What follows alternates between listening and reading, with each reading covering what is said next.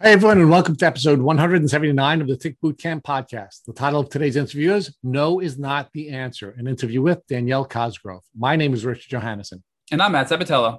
So, Matt, this is a young woman who had to learn how to advocate for herself, and she had to take responsibility for her health. And once she did those two things, she was able to go forward on her healing journey.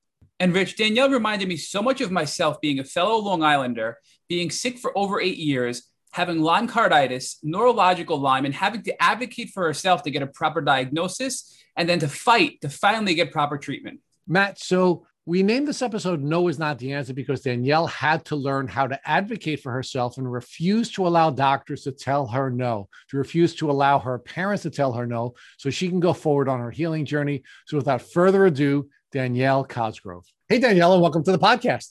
Hello, how are you guys? We're really excited. We always issue a trigger warning anytime we interview someone from Long Island because all three of us will butcher the English language. So let's apologize in advance.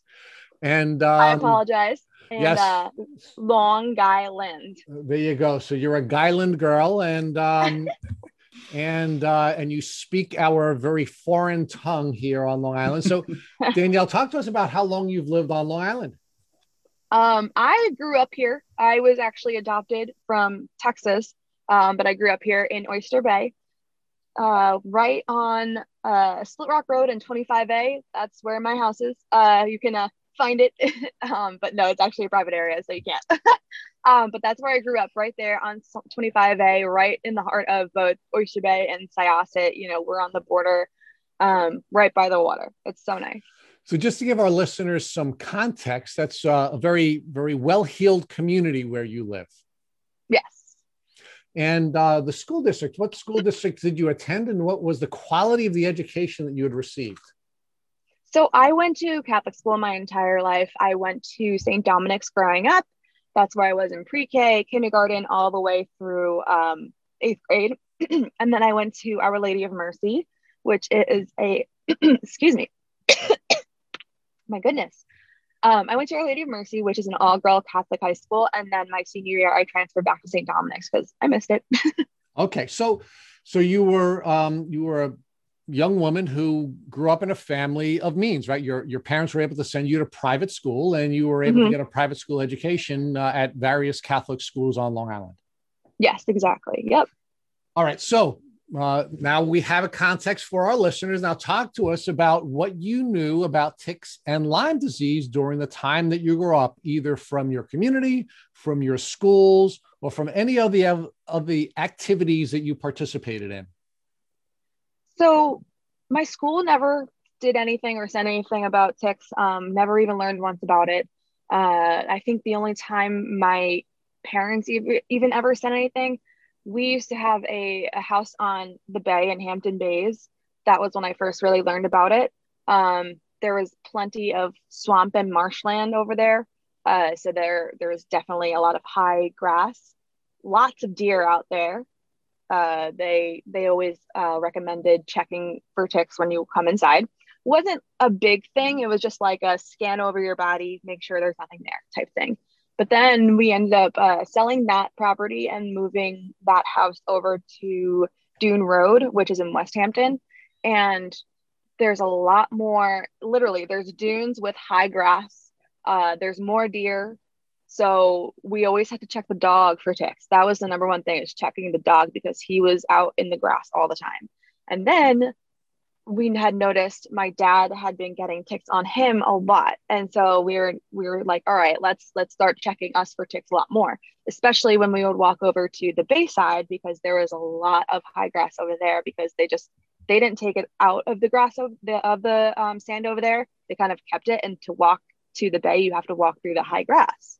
So ever since I would say about 2006, it was like the most prevalent in my life, but it wasn't like this big thing where it was like, you need to check for ticks. It was like, oh, you should probably do it. Okay. So yeah, let's give a context to our listeners who will not know about Long Island's geography. Your parents are clearly well-heeled, and they had not only a house in one of the wealthiest communities on the western part of Long Island, but you also had a home in the eastern part of Long Island in some of the wealthiest communities on the eastern part of Long Island. So you're clearly people with resources, educated people who should be aware of the risks that they and their daughter may face. And you were discovering that your dad was getting a lot of ticks on him. Your dogs are getting a lot of ticks on him. Yet, despite all of that, you still have Lyme disease. So talk to us about what your tick checks look like, and how often you would do them, and whether or not you believe if you had a better education, whether or not you might not be suffering from Lyme disease today. So I guess our tick check would look like, before you go in the shower, just take a quick browse over your body, make sure that you don't see anything, and then have someone look at your back, just to make sure there's nothing on your back. Back of your legs, it was like, good luck. Like, you can't see anything there. That's fine. Look in the mirror. I had no idea that they could be the size of a poppy seed or smaller. Like, had no clue. So it was. Let's pause there for a second. Danielle, let's pause there for a second. So now you know that ticks are so small that they could be the size of a poppy seed. Do you think the tick check method that you were taught to use, which is essentially visually look at your arms and your legs and have somebody visually look at your back, was an effective tool for checking for ticks? I think it would have been if we had looked harder, because now it was just a quick look, make sure there you don't see a big black bug on you. And if you did, it's fine if it's not attached, but if it's attached, then it's a problem, like that type of thing. Like, maybe I would have looked a little bit harder and like actually spent a little bit more time trying to find something if I did. Okay. So you are essentially taking these cursory checks on your own body and having a family member make a cursory visual check of your body. Were you doing anything to avoid checks? Meaning, were you using any kind of sprays? Were you using any type of clothing, protective clothing? Were there any steps that your family was taking to protect you, your dad, your mom, or any of your companion animals from coming in contact with ticks in the first place? So we would always put Frontline on our dogs. That was the number one thing that we did. We had someone come spray our property with like the tick sprays, or like the prevention sprays. I don't know what it's called, but it's like one of those people that come and do it for you. What else? We definitely use Cutter a lot, like that bug spray Cutter. I don't know if it prevents ticks, but that's what we use for like bug bites, like to prevent bug bites. No preventative clothing. Danielle, would you put the Cutter on every time you went out? And where would you put the Cutter in order to protect you from the bugs? It wasn't every time. I would say it was more so at night, because that's when like the bugs would come out to bite, but we didn't know that like tick bites were every day or like during the day, like we had no idea. So it was mostly at night, and I would put it everywhere because I didn't care, because I was going to go home and shower anyway. So you seem to have this really nice childhood in both Nassau and Suffolk counties on Long Island. Talk to us about what it is that you were pursuing during your childhood, meaning what did you envision yourself doing when you grew up? I wasn't really a futuristic type person. Like, I wasn't really looking at the future. I was more so always about here and now, like right now, what's going on right now. But I was very focused on lacrosse. That was my number one thing. I played lacrosse my entire life. I was going to school for it. I was, really, really doing well. When I was in college, I started doing sport management, and I really wanted to be in sports somehow. Sports is like my number one thing. I work in sports now, and I love it, and I couldn't see it in my life any other way. I mean, if any other possible thing could happen, I would be a Disney princess, but I had worked in Disney, and I would not recommend it. All right, we're gonna unpack some of that. So you were a good athlete. You were a lacrosse player for all of your childhood, and your Mm-hmm. vision was that you would be in the sports arena, sports management arena in some capacity. Mm-hmm. Let me ask you one more question about your TIC education. Obviously, if you're a lacrosse player, you're outside a lot, right? Mm-hmm. Did any of your coaches, either on your school teams or any of your club teams, ever talk to you about TICs? And did any of your club teams recommend that you and or your teammates take any steps to check for TICs? No, not at all. So now you're a lacrosse player, you're getting ready to go to college. Where'd you go to college, and what were you envisioning yourself doing in college? So I had started out at Adelphi, and Adelphi, I wasn't recruited to play there. I was recruited to play at a bunch of other schools, but I wanted to go to Adelphi for their sport management program. I heard it was one of the best, and I knew that their lacrosse team was great. So I was like, all right, let me start to talk to people, and I can walk on the team, like, like try out and stuff like that. So I had actually gotten sick my first time.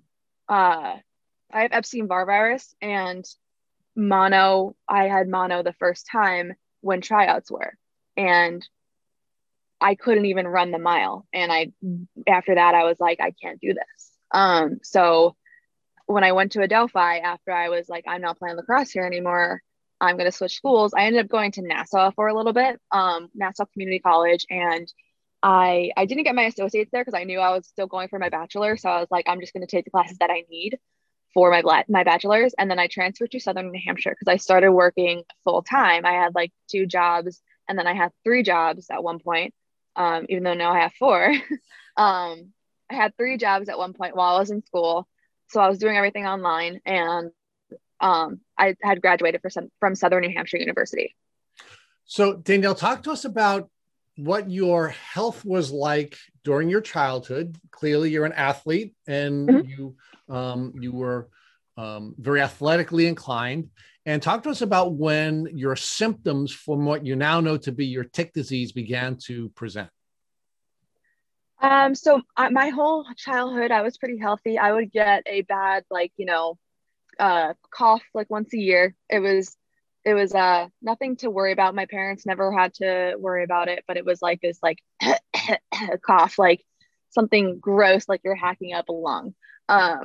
And I would get that once a year. So that was pretty much the only sickness I really had growing up. I would get the random pink eye or stomach bug once in a while, like every other kid, but that's it. I get my symptoms are so strange, and I still look back to it this day, like, when did they actually really start? Because I have been sick for so long, I don't even remember anymore. And it's like, okay, maybe there's something, maybe that was part of it back in 2012. Maybe this was part of it back in 2011. Like, I keep going further and further back, realizing that, excuse me, oh my gosh, this is probably part of it. So like I just said before, my first time I ever got sick with mono, I have Epstein-Barr virus now, and that was in the end of 2012. It was like October 2012. That was my very first like I had been really like I really wasn't that sick. I didn't even know that I had it until like I was at the very tail end of it, where I was just really tired all the time. And then Danielle, is that the window of time when you were trying out for the lacrosse team at Adelphi? Yes. So yep. Prior to that, you're a healthy gal, you're a good athlete, you're performing at a high level. You're now trying out for a college lacrosse team, and what had been a relatively, I guess, easy athletic pursuit for you because you're a good athlete and you're healthy, you start to now have problems that are preventing you from doing what you were very good at, which was playing lacrosse. Mm-hmm. Yes, I couldn't even run the mile. I could barely keep up with the rest of the team, like the rest of the team doing anything like sprints, like nothing. It was strange for me because I do have asthma, but it's sports induced asthma. Like I have to like run a lot for it to be really triggered. So the fact that this was a thing was shocking to me, and I I was a normal runner. Like I would go out for a run and actually like go like for fun. Like I used to do that all the time. But then it was the weirdest thing. I really couldn't do much. And my travel team lacrosse coach, my club lacrosse coach, was the goalie coach for the Adelphi. And she had pulled me to the side and she was like, "Hey, what's going on? Are you all right? Like, what's happening? I know you can run. I've seen you run. Like, are you all right?" And I was just like, "I don't know what's going on. I don't know what's happening. You've seen me play. Can you vouch for me for these tryouts?" She's like, "There's nothing I can do. Like, I'm not the head coach. I can't tell you." So it was a big struggle finding out that like I couldn't really like retry out because that was it. But that was my very first symptom. And I still don't know if it's even like attributed to it because I still don't know when I really started to like get Lyme disease in 2014. Yeah, so 2014 was when I first got the ringworm rash. We thought the bullseye rash. We thought it was ringworm, and they gave me a topical steroid to use. And then in 2015 was when I really started to get really bad stomach issues. Like trouble eating, like I could barely keep anything down. I was nauseous all the time, vomiting and diarrhea all the time. That was just like the first couple of episodes, and I saw a GI and he was not really helpful. And he was just like, "Oh, you have IBS," or "Oh, you have gastritis." And I was like, "You're supposed to know these things. Like, how do you not know?" And then in 2016, I started to get really dizzy all the time, and I started to get really bad fatigue, pre-syncope. I would pass out. Syncope is passing out basically, like fainting. Pre-syncope is like where you feel like you're about to, just so anyone didn't know. I would get like this weird tingling and numbing sensation in my feet and my hands, mostly my hands. I drop things a lot now. I was getting chest pains. The year before this, the same year, my mom had just had a heart attack and I was like freaking out and I didn't know what was going on, but I was having chest pains. But I now know that it's part of Lyme carditis. In 2017, I started to get really bad pain everywhere, pretty much joint pain, stiff joints, like swelling, and you could feel it. Like it wasn't just something that was, okay, this is stiff, like I need to move around. It was like you could feel it like throbbing basically. And then at this point, I kept getting strep throat like once a month. Like it was pretty bad. Like I even more than once a month at some points. It was like every 3 weeks, every 2 weeks, it would come and go, and I was constantly put on Z-Pak, and it was not helpful. Like it just kept coming back.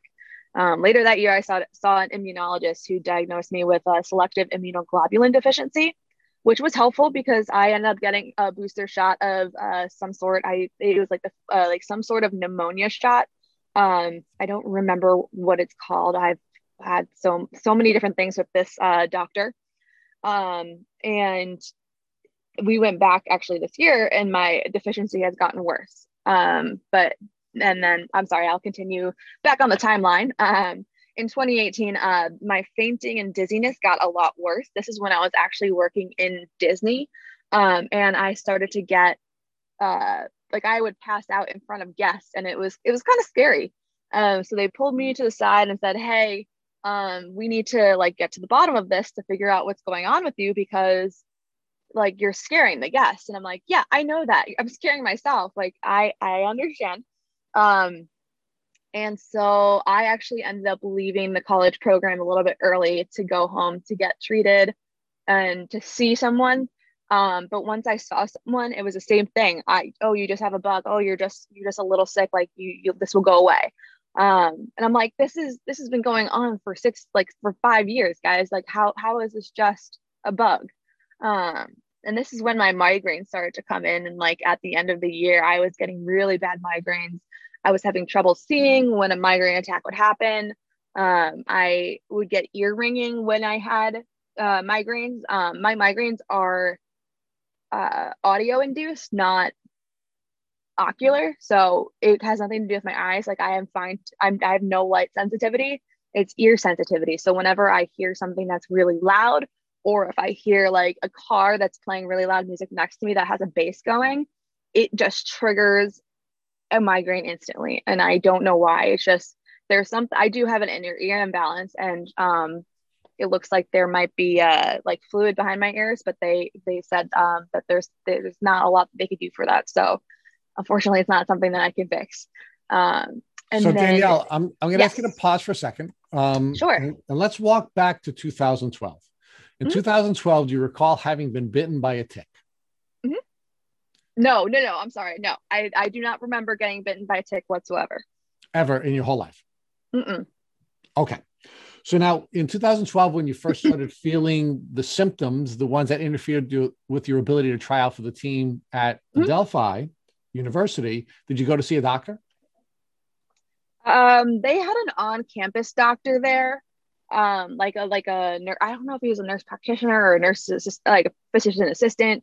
But he had like told me he was the one who checked for mono, because apparently it was going around. I'll say that first, but I had just started there and I wasn't like, it's called the kissing disease, and I wasn't kissing anyone. So we attributed it to, oh, maybe I did drink out of the water bottles that were left on the side of the field for lacrosse.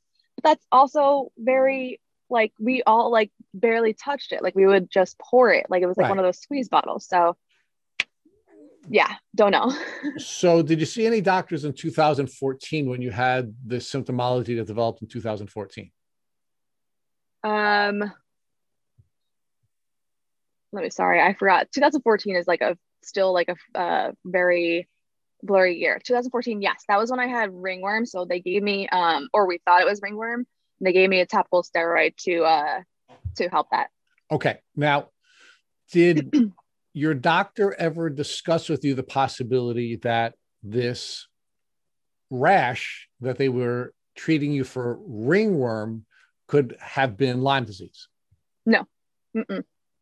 Had no idea. Did your doctor ever suggest to you that if you did have Lyme disease and they did treat it topically with a steroid, that the steroid would suppress your immune system and it would make it more likely that your Lyme disease would be exacerbated? No. Now you also, I didn't even know that. So you now talked about 2015 and you had some symptomology in 2015. Did you see any doctors in 2015? Yes, I saw a GI doctor. I saw my regular doctor a lot, but mainly my GI doctor. And at any time during your doctor's visits in 2015, did you ever discuss, or did they ever discuss with you the possibility that you may be suffering from classic Lyme disease symptoms? Nope. What about 2016? You said you had new symptoms in 2016. Did you see doctors, and was there any discussion about Lyme disease? Yeah, so I was seeing my normal doctor, like my physician at this time, and this is when I started to get dizzy, headaches, like all this stuff, chest pain, and this is when he actually said, "Okay, you have a couple of Lyme disease symptoms. Let's check you for it." And this is when it came up negative the first time. Which actually, I'm sorry. Let's pause that. Yeah. Pause that. So when you say it came back negative, did the doctor perform a certain set of blood tests or other types of tests that he or she or they were using to diagnose you for Lyme disease? I believe it was just the regular blood test. Like there was no immunoassay, there was no Western blot or anything like that. It was just like the regular blood test to see if my antibodies reacted to Lyme disease or something. I don't know. One of those, the first ones, I really can't tell you. Lisa. There you go. Now, do you know whether or not the doctor spoke with you or your parents about the limitations associated with Lyme disease testing? No. So at that time, when the doctor said to you, we're going to test you, and the doctor did test you, and the doctor told you that the test came back negative, did you believe that there was still the possibility that you had Lyme disease, or did you put that out of your mind and move forward with your life and trying to figure out your health challenges in other areas? Um, Honestly, I can't remember. I think 2017 was the year that I like was like maybe that was negative. Um, because I remember having like looked it up because that was one of the things that like every time I looked up my symptoms, it's Lyme disease. Like that was what it was. So and then I started looking a little bit more into it and said not every Lyme disease, not every person with Lyme disease, it's very hard to diagnose. Like you can't really find it right away sometimes. So had no clue. So now when you say you were looking at your symptoms, were you using Dr. Google or some other source to give you an outline of what the symptoms of Lyme disease were? And did you start to see some identity between your symptoms and the symptoms that you were researching from Lyme disease? So I guess the first thing that triggered me to like look it up, I would just look up my symptoms on WebMD all the time because I was trying to figure like what is this? Like what is going on? And every time I would look it up, it's like, you might be dying. Go to the nearest ER or call 911. And I'm like, really? So I decided that, you know, instead of doing WebMD, maybe I should start looking at different illnesses that exist and that are prevalent and see what their symptoms are instead of looking at my symptoms. So I did it that way. And Lyme disease, lupus, what was the other one? There was another one that I saw on there. And it was like, all of these look like something that I might have. And I was like, geez, that's crazy. Maybe I should go get tested. I got tested for lupus. That was negative. I got tested for like a ton of things and there was just nothing coming out, like autoimmune diseases, nothing, like absolutely nothing. And it was baffling to me because of how I felt and what my boyfriend was even seeing. He was like, this is just too much. Like there's no way that this is nothing. So Danielle, you shared with us at one point your mom had suffered a heart attack. And I have two questions about that. One, do you believe your mom is suffering from Lyme carditis or any other form of Lyme disease? And secondly, when your mom had gotten sick, was that really stressful to you? And do you believe that suppressed your immune system and caused your disease to accelerate? Excuse me. I don't think that no, she doesn't have Lyme carditis. She has diabetes and it's a high risk to have a heart attack when you have diabetes. Okay. And two, I don't think it definitely did stress me out like a lot, but I think it was already there and it was already starting to make its way out because it started out like it just progressively got worse. There was no like, oh, this is the moment that it got really bad. Like it just got worse and worse, like very steadily. So between 2012 and 2016, you're just having sort of the steady increase of symptoms that are becoming more and more debilitating. Yes, exactly. So when did you finally get diagnosed with Lyme disease? About a year ago, 2020. So you believe your Lyme symptoms began as early as 2012, certainly as early as 2014, where you had the bullseye rash. Yeah. And you went all of these years forward with trying to get a diagnosis, and it wasn't until 2020 that you had gotten diagnosed. Talk to us about how many different doctors you saw between 2014 and 2020 before you were finally diagnosed. I want to say, I know I have the exact number on that sheet, but I want to say about 9. Yep, that's actually the exact number. So I saw 2 physicians, 2 cardiologists, 1 GI, 1 immunologist, 1 ENT, and 1 neurologist. And who finally diagnosed you with Lyme disease? Actually, none of them. So I was going to a place in Colorado that was actually doing like an infusion center. So I was going for an infusion therapy and I was just going and getting, a Myers cocktail. If you're not aware of what that is, it's just like vitamins and basically helps your immune system. And I am very vitamin D deficient. And I need vitamin C because I have a low immune system. So I was like, this is the perfect cocktail. Like I'm going to go like once or twice a week and get this. And as I was going there was one of the nurses there She's a nurse practitioner, and she had noticed me in there a lot. And she's like asked me about my symptoms, and she had explained to me, oh, well, I have Lyme disease and I have mold toxicity. And I would love to like sit down and really talk to you about your symptoms and how you're feeling. And hopefully maybe we could test you and get some things done. So I agreed, and we sat down, we had an appointment. And so she did a full hormone panel. She did a full, like, she did every, like all the normal workup. And then she came back to me and said, hey, you have low testosterone and you have low vitamin D. So, here's what I'm gonna like suggest for you to do. Take ashwagandha, that will help with stress, which is why you have low testosterone. And then take some vitamin D and go out in the sun. So those are the top two things that I want to tell you. I also want to test you for Lyme disease because your story sounds similar to mine. I was negative the first time, and when I got the second test of this exact test done, this is when I was diagnosed, because they looked further into testing your blood. Like, they don't just do one test and call it a day. They do a lot of different testing. They test every single different band. They test every single, like, they do a Western blot, they do an immunoassay, they do everything. So I ended up taking the IGeneX test, IGeneX. I know it's like IGeneX. And she said, it's like, hey, it's $800. Like, insurance won't cover it. And I was like, are you kidding? This is why there is so like there are no free Lyme disease full tests like this. None. Like, it's shocking to me. And I asked her, I was like, is there another option? She said, nope, I'm sorry. Like, if you want this done, like, this is how much it is.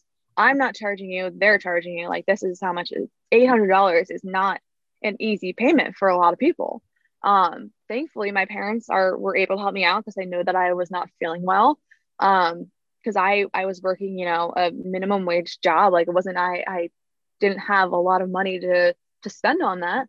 And so they helped me. I got the test done. She calls me back about a month later and says, hey, we got your results back. We need to set up an appointment to go over it.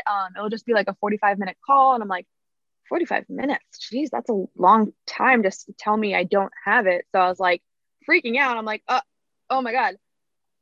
Like, why would they schedule a 45-minute phone call to tell me I don't have it? So I must have it. And like, I just went like nuts, because it was like, why can't we just talk right now? Like, you're calling me to set up an appointment. Why can't we just talk right now? So she had given me a time and said, okay, like, we'll talk at this time. Like, there's details I need to go over with you. And that's when I found out that, actually, by the CDC guidelines, I don't have Lyme disease. By the CDC, I do not have it, but I have 2 out of the 6 required bands that makes it there. And I have tick-borne relapsing fever as well. So with these two illnesses and, like, all the symptoms that I have it. So they were like, there's no way you don't have it. Like, even when I went to Dr. Cameron, he was like looking at it, and he was like, all your symptoms point to Lyme disease. Not all these symptoms are from tick-borne relapsing anyway, because there's no way that, like, this specific symptom is not Lyme disease. Like, there's no way, because you lived in Long Island for so long. Tick-borne relapsing fever is only in Colorado, and I just moved out there in 2019. So he took my history, he took like all my information and actually like looked it over and said, you have it. There's no, it's confirmed, like, you have Lyme disease. And it sucked. It hit hard. Okay. So we're going to get to Dr. Cameron in a minute. Yeah. Yeah. That's why I didn't want to. Portion of your journey. Yeah. Stay with me on the diagnostic journey. So okay.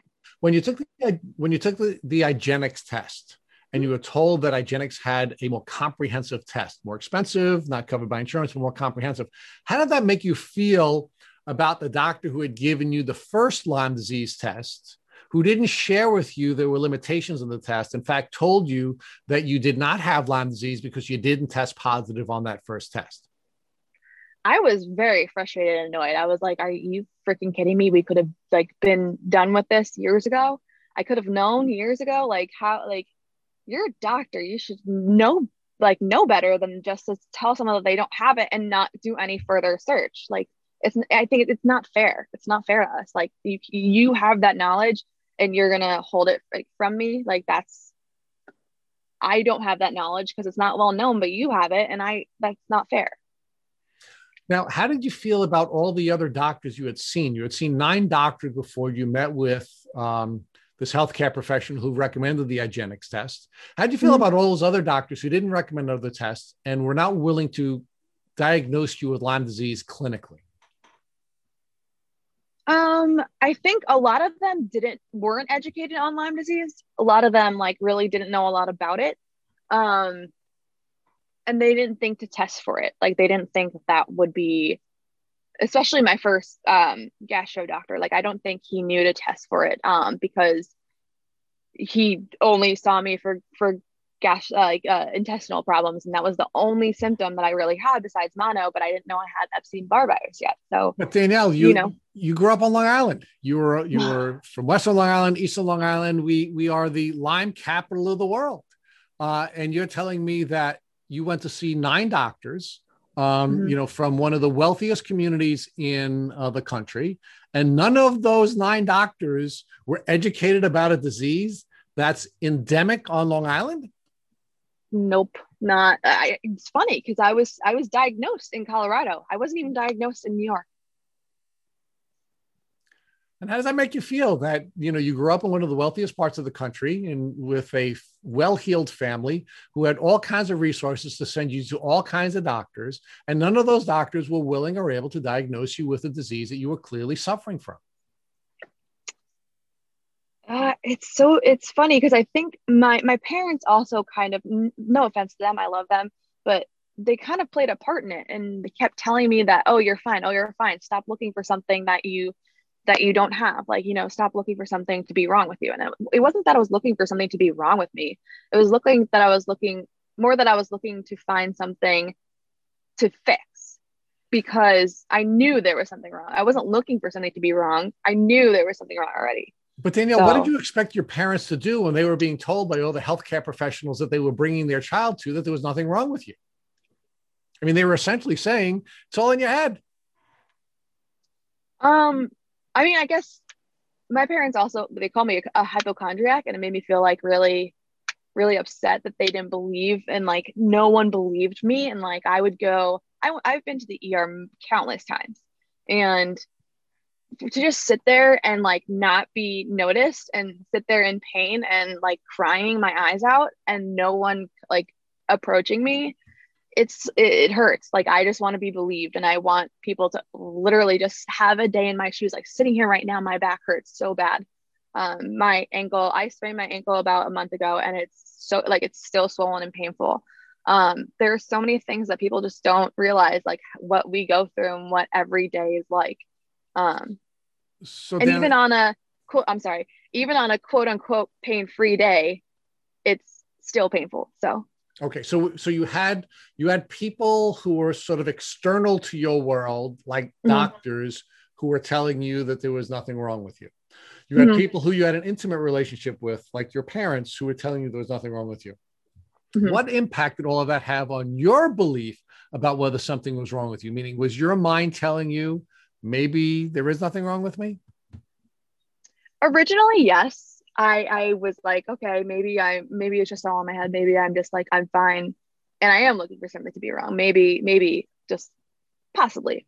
But I always still had that little bit of, okay, no, there's something wrong still. So I think that is what kept me going.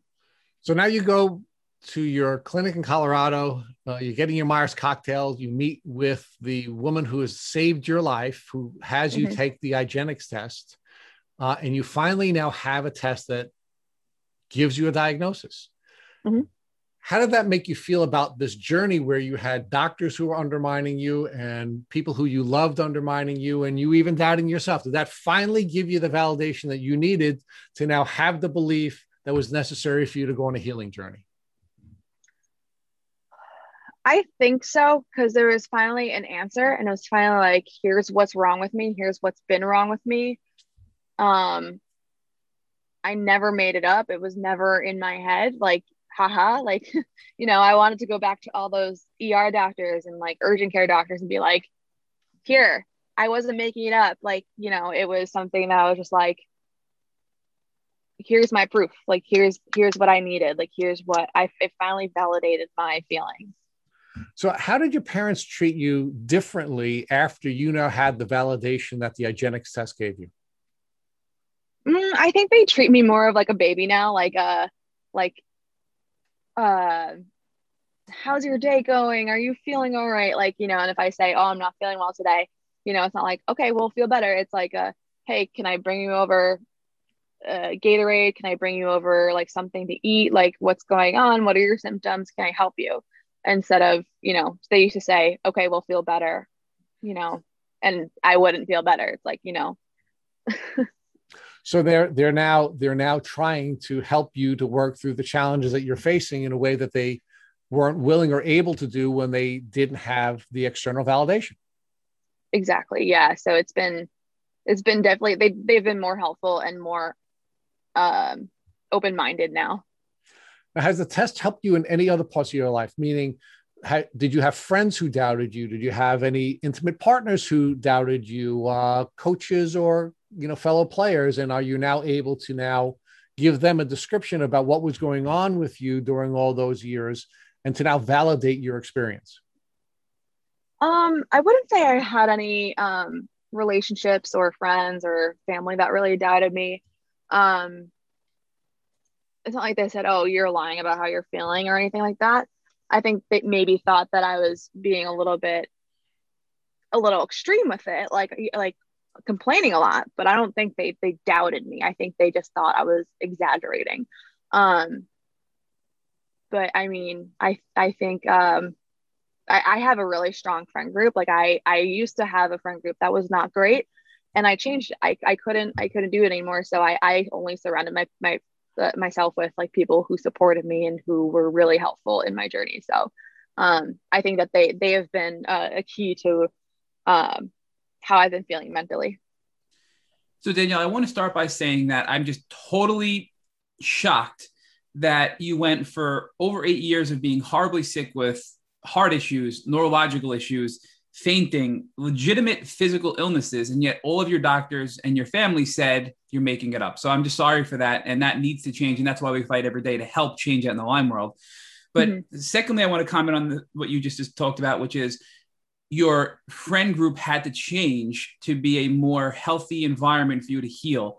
And we hear this a lot from people in the Lyme community, that they have a very unhealthy social relationship or social group, and they are concerned or don't want to pivot away from that and find a healthier group to be friends with. But I believe that is an important factor, an important part of healing, is to have a supportive social and family group. So can you talk to us more about what made you realize your previous social group wasn't healthy for you, and why you then changed to have a more supportive group of friends to help you heal? It was like they're a little toxic. So it wasn't that they didn't believe me. It was more so that like they were just not good people in general. So I was 23, 22, maybe 21. I don't know. But they were just like, we were all the same age. And it felt like I was in high school again, because they were just dramatic and talked a bit like all they did was gossip about other people who weren't in our group. And I was like, this is not the friends that I want. So it's like, it wasn't like they didn't believe me or anything like that. It was more so like, that's not what I wanted in friends. So, but I think that negativity and that drama is going to weaken your immune system. And I think in order to heal, you need to embrace a positive attitude and sort of rise above your illness and try to, which is very difficult, have a positive mindset, focus on your small gains, and having something that's counterproductive, like a toxic friend group like that, is going to hurt you in your healing journey. All right. So once you finally got this diagnosis, and now you're in Colorado, which is so bizarre that you got diagnosed in Colorado and not here in Long Island, New York. Yeah. What did you do? Did you treat with the doctor in Colorado? Did you come back to New York and treat in New York? What were your next steps? So when I first got my blood drawn for this test, it was the week before the pandemic had hit. I was diagnosed in May of 2020. And the nurse practitioner does holistic treatment, and I didn't want to go the holistic route.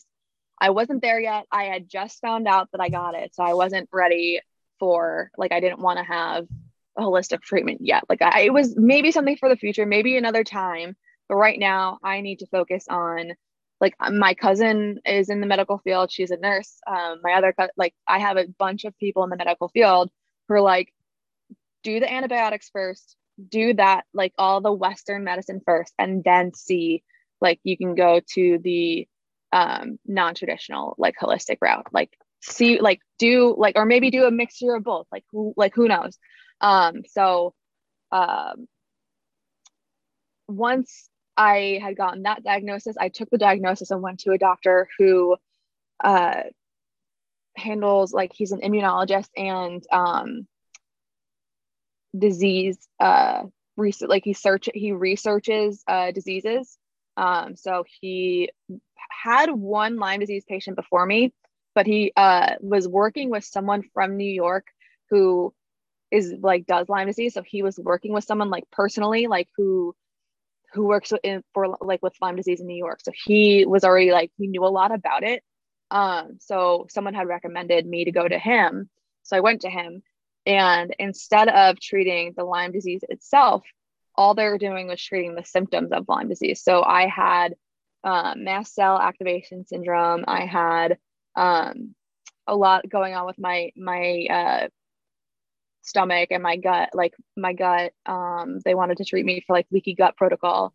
Then I have like a ton of allergies, and they wanted to give me allergy shots. I have small fiber neuropathy, and they wanted to start me on IVIG. And it was all so overwhelming that I had no idea where to go first. So I was like, okay, I can't do this. Like, no, like there's no, I'm sorry. Like, no, this is way too much. Like I cannot handle this. So I ended up moving back to New York to see a Lyme disease doctor, like a specialist, just to make sure that I actually see someone who knows what they're doing, because it seemed like this guy was just out there and like he knows a lot about it, but I don't think he knew what he was doing yet.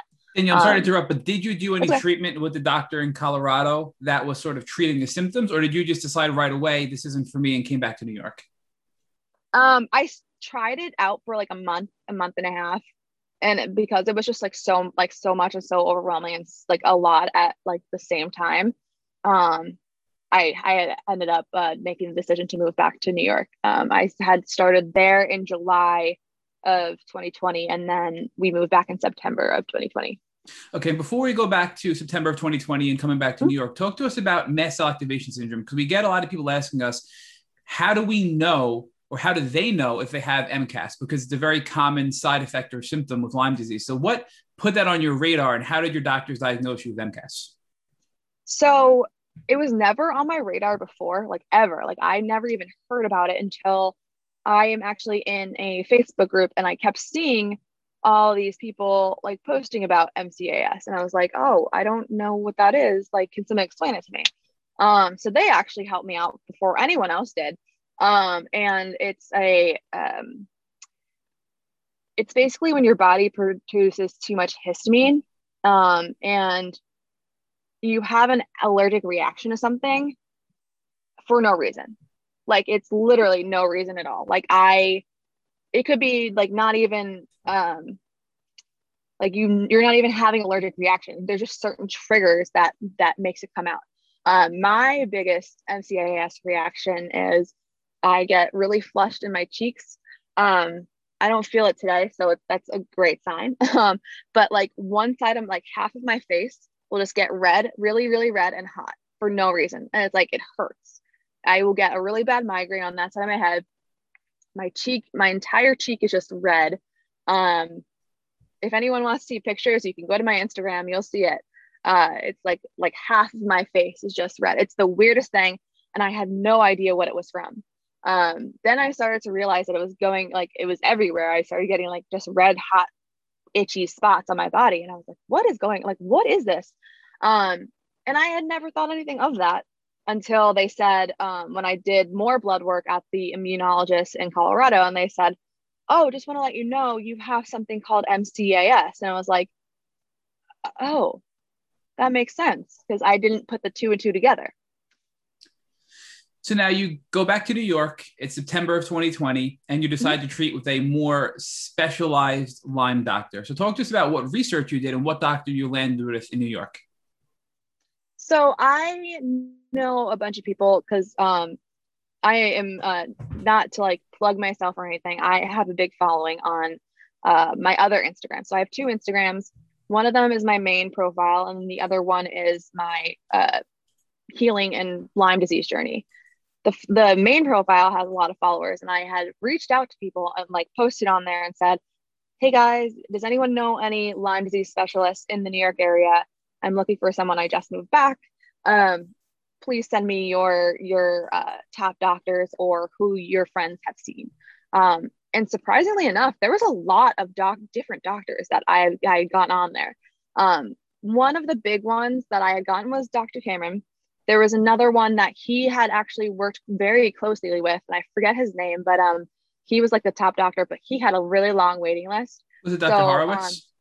Yes. Yep. Horowitz. He's upstate also, right? Yes. Yes. Then yes, it was him. So he had a waiting list, and I was like, all right, well, I can't wait anymore. Like I've already waited 6, 8 years. I can't wait anymore. Like this is something that needs to be handled right now. So go ahead. So essentially I'm just making an observation about your journey. Every step you made where you had progress was based on your own research, crowdsourcing information from the social media community, or doing your own WebMD/Google research to basically push your own diagnosis when everybody else thought you were just making it up. So that's something really powerful as well that I hope you reflect back on and realize that you are responsible for the successes you've had in your healing journey and not your doctors. And I think this is an important message for people to advocate for themselves and not give up when people are telling them, hey, you're fine, because we've all been there and we need to advocate for ourselves like you did, Danielle, and you're a perfect model for that, to keep fighting to find the right doctors to get better and keep climbing our way out of this horrible pit that is Lyme disease. That was my biggest thing from my entire journey so far. Like I'm not in remission. I'm still sick. I'm still fighting this. But if I could tell anyone anything, it would be use your voice and advocate for yourself, because if you don't, you'll stay sick. And I'm so glad that I did, because if I didn't, I would still be where I was last year and not having any answers and having no idea what to do. So on this note, looking back, and it's very difficult to sort of judge yourself or critique yourself, but looking back at the last 8 years of your health journeys, is there anything you did that you would do differently that you can give as a piece of advice to our listeners, or some sort of tip you can provide to our listeners to shortcut their healing journey that you learned from your experience? I would say don't take no for an answer. Like if your doctor says, no, you don't have this, be like, are you sure? Are you sure? Did you check? Did you do the full workup? Like ask for the extensive research. Like don't take no for an answer. Like it's not going to sit right with you if you do. And, you find out later on that the doctor was wrong. All right, so now talk to us more about Dr. Cameron. So it sounds like you landed on Dr. Cameron after crowdsourcing the best doctor in New York, which is an awesome strategy, I believe, to actually find a proper doctor where we live. Mm-hmm. So now you're going upstate, you're seeing Dr. Cameron. Talk to us what that was like compared to all the other doctors you've seen prior to that. So the very first appointment that I had with him, he's not a regular doctor is what people call it. Like, LLMD is like way different than any other doctor, and they'll actually tell you exactly how you're feeling, and they know exactly how you feel, and they'll say you have this, and this. Is that right? And I'm like, yeah. How do you know that? Like, it's the first time I had ever really like sat down with a doctor, and he explained everything to me and why I have it and why it's so bad, how long I've had it, all these different things about Lyme disease that I had no idea about. And I was just like, my eyes opened, and I was like, because I had brought my boyfriend with me, and I would look over at him and be like jaw dropped. And I was like, oh my gosh, like how did he know? He already knows everything that I am feeling. He knows every symptom. He knows everything that I have said. And I actually have the whole entire conversation recorded, because I wanted to be able to take this to other doctors and take this to my parents and be like, this is what I have. This is what I want you to listen to. You need to hear this. it's not just like, you know, like I wasn't, it's more than just, oh, you have Lyme disease. Like it's deep. Like this is everything that's wrong and everything that's going on. So I think that was really powerful to know that someone was on my side and someone was listening and someone was really going to take care of me. So it sounds like that although you had a proper diagnosis of Lyme disease, nobody understood how serious that really was. And by recording that discussion and that first appointment with Dr. Cameron allowed you to then present that to others so they can realize, hey, this is a really, really devastating illness. It's not just something you can treat and get better from pretty quickly. And was that an effective strategy for you, for your friends and family to take that recording, have them listen to it, to have them truly understand what you're going through? I think so, because, you know, if I don't take my parents to a doctor's appointment, they always want to know what's going on in like detail. You know, I'm not going to sit there and record every doctor's appointment I go to, but this one was really important because I think it made them realize like what I'm actually struggling with and what I'm actually going through and how the doctor is going to help. So after this lengthy discussion and first appointment with Dr. Cameron, what treatment protocol did you walk away with? So he definitely doesn't like to start out going right in with the heavy stuff. He does like to, you know, take caution. So the first thing he did was say, okay, we're going to get your blood work up. We're going to test you for a bunch of different things. We're going to like make sure, like, you know, I brought my first blood test with me, the IGNX, and he saw it and everything. And he just wanted to make sure that, you know, we were still at that point. We didn't do everything that was on the IGNX. Like he saw what he needed to see for the Lyme disease and tick-borne relapsing fever part. He did more so like the MCAS, the regular ELISA test, all of that stuff. Like he did like the little things. And he also tested me for Ehrlichia, Babesia, and Bartonella. Yeah, that one. And none of those came up, which was really great because co-infections suck. I've heard like many different stories. But he did say, like, you know, having both Lyme disease and tick-borne relapsing fever is basically like having a co-infection. So I didn't really skip anything. I also have, he was also testing me for other, you know, just regular things. He wanted to test my, I have Hashimoto's as well. So he wanted to make sure that that was clear. He wanted to make sure that my ANA was negative, which it actually wasn't. It was positive, but then they retested me. It was negative. ANA is the marker for lupus. I walked away that day with a prescription for doxycycline and something else that was for Babesia, just in case I had it, because my symptoms had sounded like I had it.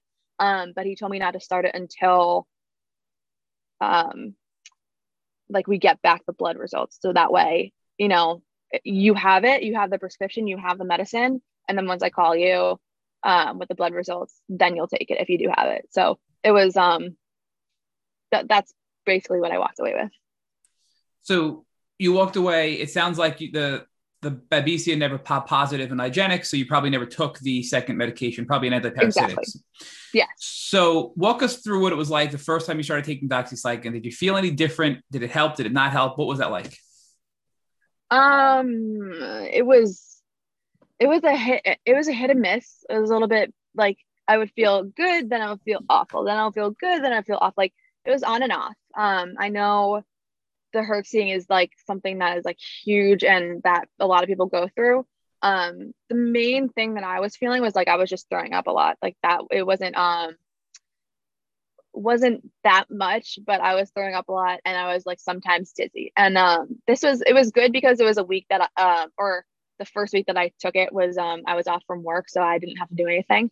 But then after that it got a little bit better. Until I ended up, and I'm sorry if this is TMI for anyone, a month and a half in, I was like 90 days in, and I ended up starting to get blood in my stool. And so I called Dr. Cameron right away on his emergency number, because it wasn't normal blood. It was I'll just put it, it wasn't normal blood. So I called him and he said, okay, you need to go to the ER right now. So I went to the ER and they had said, like they don't see anything, like nothing's there. They are checking for diverticulitis. They're checking for just a couple different things because I was also having really bad abdomen pain and it wasn't normal stuff going on. So they ended up he ended up like having me stop the medication completely and altogether, and he wouldn't let me go back on it until I got a colonoscopy, which I just got like 2 weeks ago. So since December, I have not been on doxycycline since that episode. And in my colonoscopy, I'll just say this real quick, was everything was pretty much clear except I had a polyp. So he thinks that was the reason why there was blood. So yeah. So you that was December when you started the doxy, and it took 6 months for you to get in to get the testing done, the colonoscopy, to see what was going on before you can restart your medication. Yep. Now, I think that was just like literally like a week or two ago, right? It was June 1st. June 1st. Yep. It was literally a week ago. The reason why it took so long is because like they do a lot in one day. Like they do a lot of stuff in one day. I had a colonoscopy and endoscopy done at the same time. There was probably about like 15 of the like patients in the same waiting, like, you're about to be rolled in to go into this one place. And then once you're done, they roll you out and then roll the next person in. It's like, they have a lot of nurses to take care of you and do it. And it was just like a really like, I was like, that's how long it took. And you have this many people going in one day. Like, that's nuts. First of all. Second of all, you told me if it was an emergency, I can get a faster appointment. I was able to get a faster appointment, but then I didn't have insurance for 2 months because New York State's insurance is awful. So walk us through now. You just a week ago got cleared with the colonoscopy. Have you restarted the antibiotics? I haven't, because I do have an appointment with Dr. Cameron coming up, but I haven't spoken to him yet. So I don't want to just like start them right away. I want to make sure that like, everything's good with him, that I can restart them. So I'm just curious, you've made a lot of progress. You had Lyme carditis, you had seizures, you were fainting. I'm sorry, you had a lot of different symptoms you had going on there. So what do you attribute to your successes and your gains in your health? Do you think it was just the 1 month of doxy had that much of a positive impact? Or do you think it was other things you were doing as well that contributed to your improvement of your health? I wouldn't say like my health is still like shaky and still all over the place. I wouldn't say I'm feeling much better. I would say I'm feeling better in general. Like I still have pain every day. I still have nausea at like a lot. I would say the one big thing that's like the couple of things that changed. I'm not passing out as much anymore. My heart rate isn't as high anymore.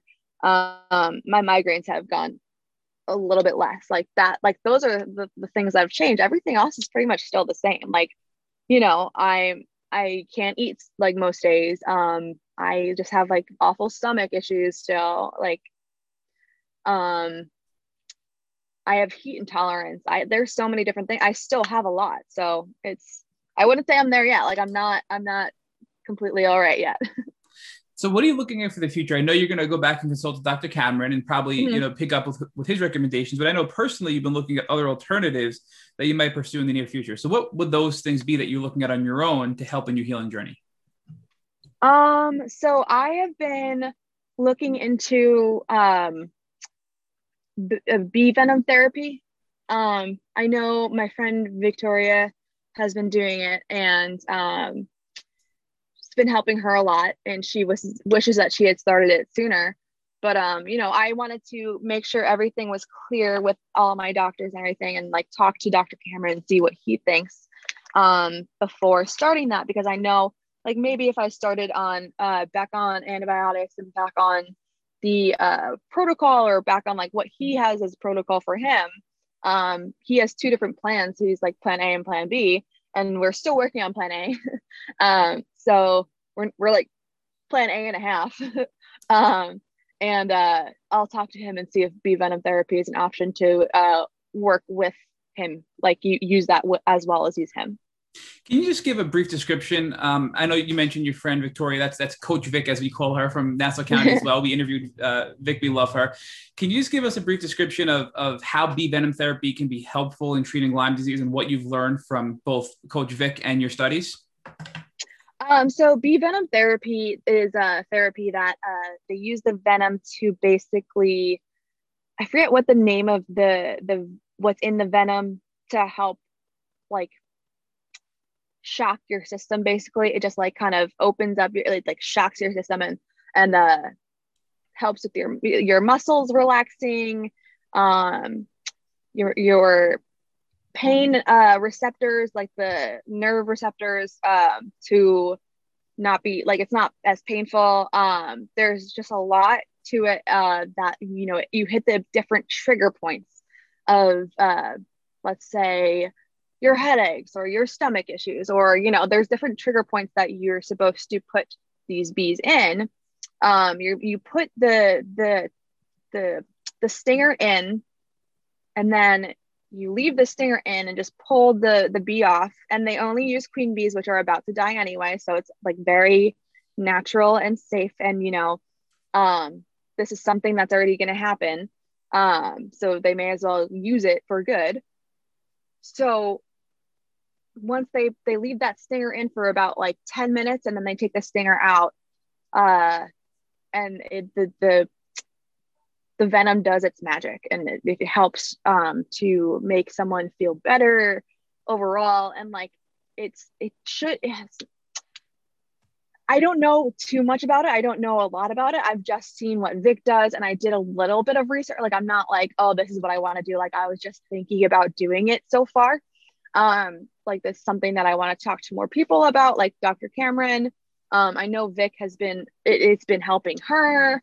I've seen someone on TikTok do it a lot, and she's feeling better. So, you know, there's a lot of education that really needs to go into it. And more research on my part before I say this is what I'm doing. But for right now, that's something that is like big on my list. So Danielle, talk to us about what has been beautiful about this journey, meaning what have you learned about yourself? And what have you learned about the people that you're interacting with in life that you believe you would not know had you not gone through the suffering that you've gone through on your Lyme disease journey? I would say I'm a lot stronger than I thought I was. I'm a lot more active and vocal about like medicine and medical problems, and now advocating for myself and everyone else who has this has been really, it's made me think twice about like judging other people, because I know chronic illnesses are not always visible. You can't always see what someone is suffering with, and it's hard to tell, because, you know, you can look at me today and say, oh, that girl is perfectly healthy, when I'm not. I have 3 different chronic illnesses right now, 4, I should say, that I'm dealing with right now. And I just recently got diagnosed with another one, and it's like, they just keep coming, and no one can tell. It's crazy. And it's funny to me, because I've learned that Lyme disease can wreak havoc and open up your body to so many other illnesses, not just Lyme disease. So our final question to all of our guests on Tick Boot Camp is, if God forbid your boyfriend came over to you after you left work today and he showed you that he had a tick biting him on his leg, what would you recommend that he would do so he wouldn't have to go on a chronic Lyme disease journey the way you have? My initial reaction would be to leave it until we get home, get a tweezer, a proper tweezer, pull it out from the head straight out. You can't, like, I've looked out so many different videos of how to do it now. Pull it straight out. If the head is still in there, try to clean it out as much as you can. Save that tick, put it in the bag, go to the doctor first, get that first round of doxycycline. Do not leave that doctor's office without it, because you're better safe than sorry. And then send that tick out to the lab to see if it has the Lyme disease, and get tested for Lyme disease while you're at the doctor's office. Like, say, don't take no for an answer. Get that test. Thank you for listening to the Tick Bootcamp interview with our guest, Danielle Cosgrove. To our listeners, we have a call to action. First, if you'd like to learn more about Danielle Cosgrove and her Lyme disease journey, please visit her Instagram page at Danny Cosgrove, DANII-COSGROVE. Second, if you enjoyed this episode of the Tick Bootcamp podcast, please share with your friends by using the social media buttons you see at the bottom of the post. Third, Tick Bootcamp has created a Tick Bite blueprint that has been inspired by the information that has been provided by past podcast guests. We urge you to visit our website at www.tickbootcamp.com to view the blueprint. Please note we would appreciate any input or any improvements you would like to share with us. Fourth, don't forget to subscribe to this podcast on iTunes, Google Podcasts, or Spotify to get your automatic episode updates of our Tick Bootcamp podcast. And finally, please take a minute to leave us an honest review and rating on iTunes or on our website. Thank you, as always, for listening.